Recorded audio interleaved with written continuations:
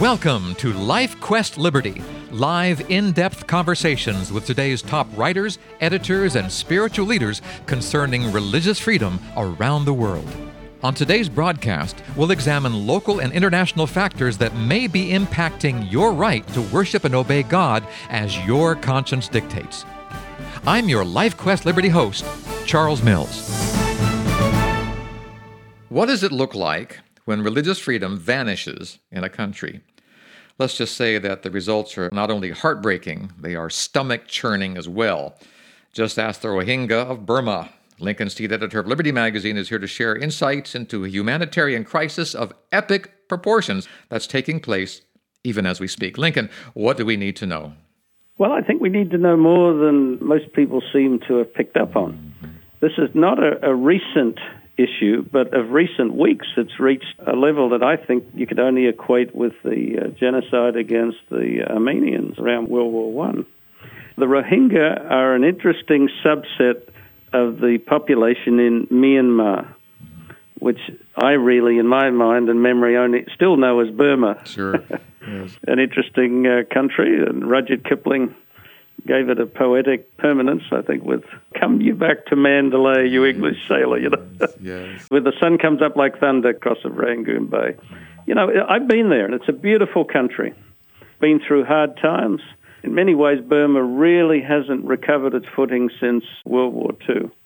And Burma was the scene of horrible events when the Japanese took it over, and as I remember, the Burma Railway and other events were the scenes of really, again, genocidal actions by the Japanese against English, American, and Australian soldiers that they took captive after the fall of Singapore in particular.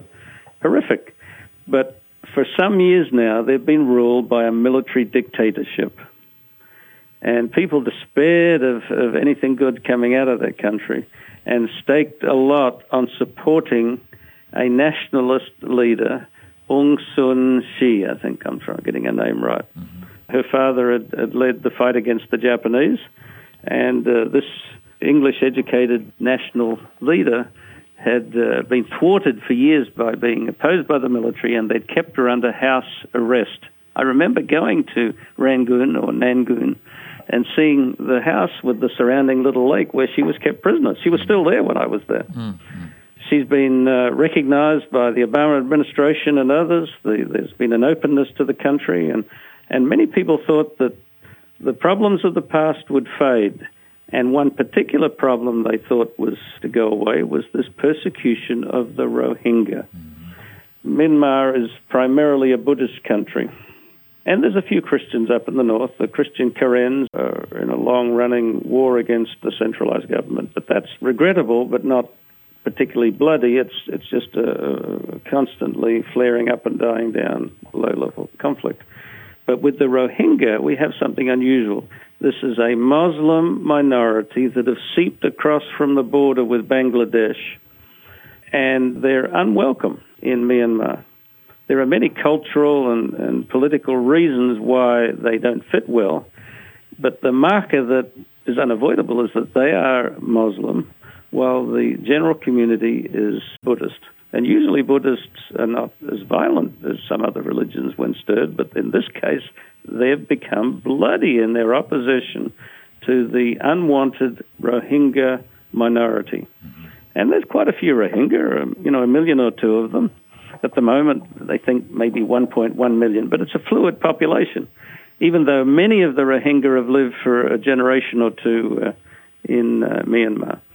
Now, I don't know if any of our listeners have been watching recent media reports, but there's actual video footage available of the Myanmar military operating against Rohingya villages, and as many as 20-some villages have been totally wiped off the face of the map. Mm-hmm. There's a process of what amounts to extermination. All the buildings burned, and old people and children, particularly, it seems, killed gratuitously as the military sweeps through. And then there are scenes, and I was just reading some of them today again, scenes of the surviving villagers fleeing for their lives and swimming across broad, fast-moving rivers, and many of them drowning in their panic. And they are streaming back across the border to Bangladesh, but they can hardly get away quick enough. They're being in hot pursuit by the military, who are killing them as they go. That has to hurt the heart of any Christian, especially one interested in religious liberty. Am I right? Absolutely.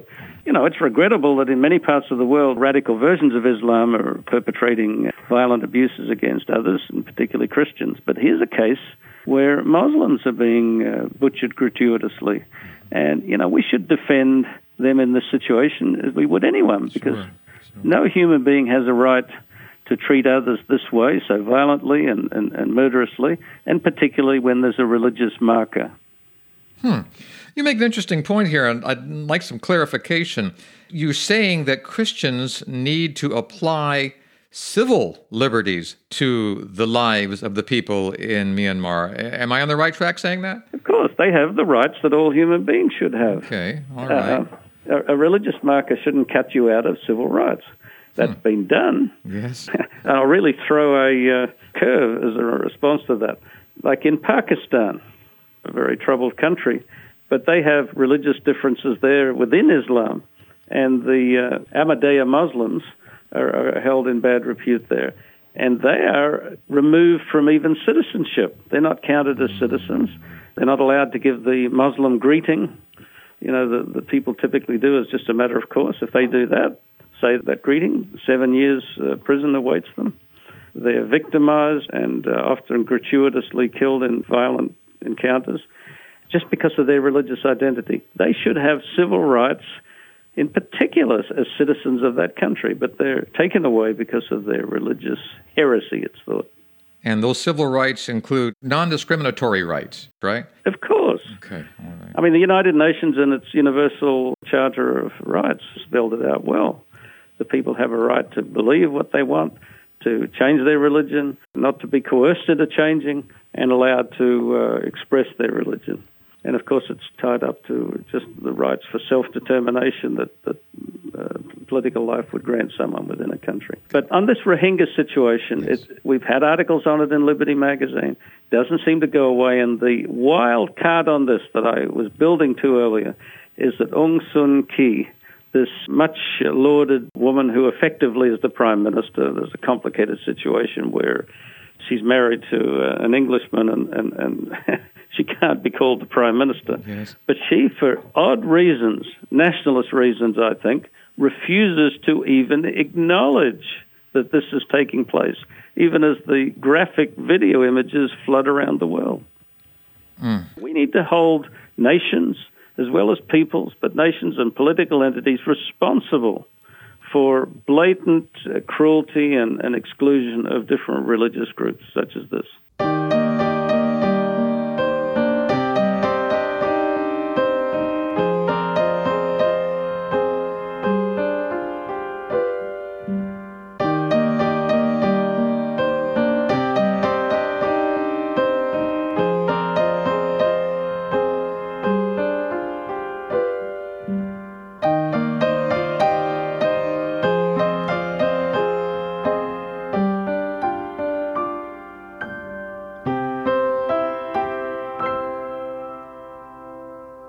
Okay, Lincoln, now that you've identified the problem with the Rohingya and what's going on there in Myanmar, better known to us from the old school as Burma, what should we do? What can we as a nation of America, and some people arguably would say this is a Christian nation, what should we do? Should we step in? Should we say something? What should we do as a church? What should we do individually? What can we do? Well, I mean, obviously this is far away. There's not a lot directly we can do, but we can certainly raise our voices.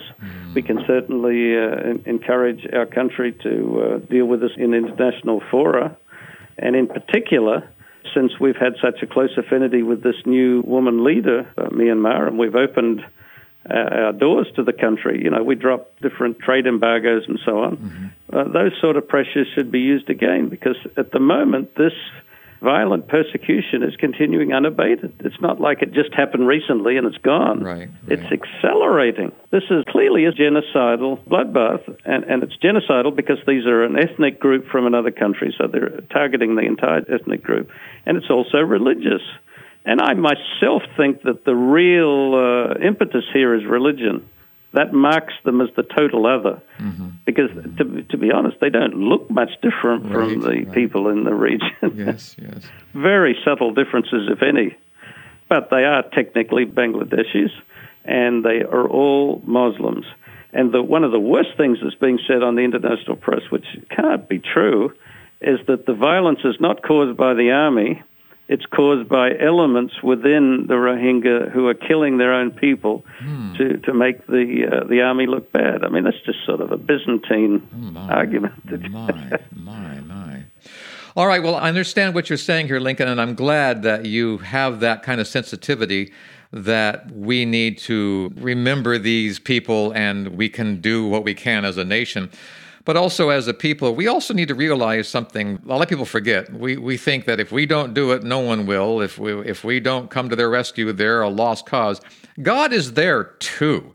God is there working for these people because he loves them just as much as he loves us. Would I be wrong in saying that? Well, that's true. What they need to fully appreciate God's love is a demonstration of God's people that they have concern for them. There we go. We might not be able to go over there and row across the river and physically take them out of harm's way, but in many and various ways, our solidarity with their human plight that's inspired by our understanding of the Creator God must be of some help for them. Wow, that is the perfect answer. That is the perfect solution to this. We need to demonstrate with our lives, with our words, with our actions, with our interactions with other people, not just our Muslim brothers and sisters, but our atheists and our Christians and our agnostics.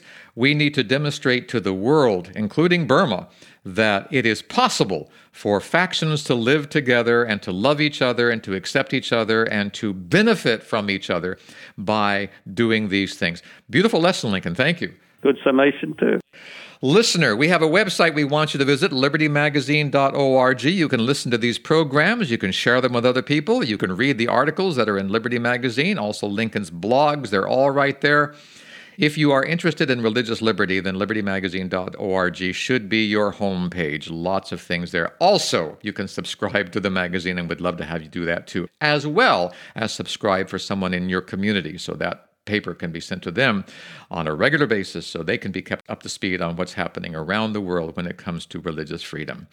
Lincoln, it's always just a pleasure to talk with you, and I find it very encouraging. Thank you for being with us today. Always a pleasure. And listener, until next time, this is Charles Mills, along with Lincoln Steed, inviting you to rest in the freedom of God's love. Goodbye, everyone.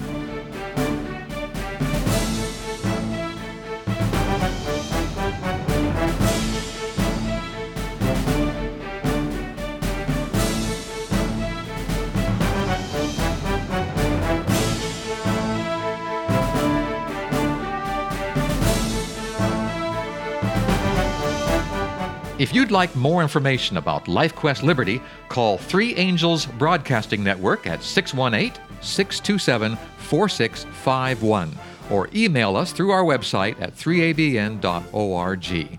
Join us again next week at this same time as we examine more of the threats and challenges facing your religious freedom. May God keep the flames of liberty burning in your heart today.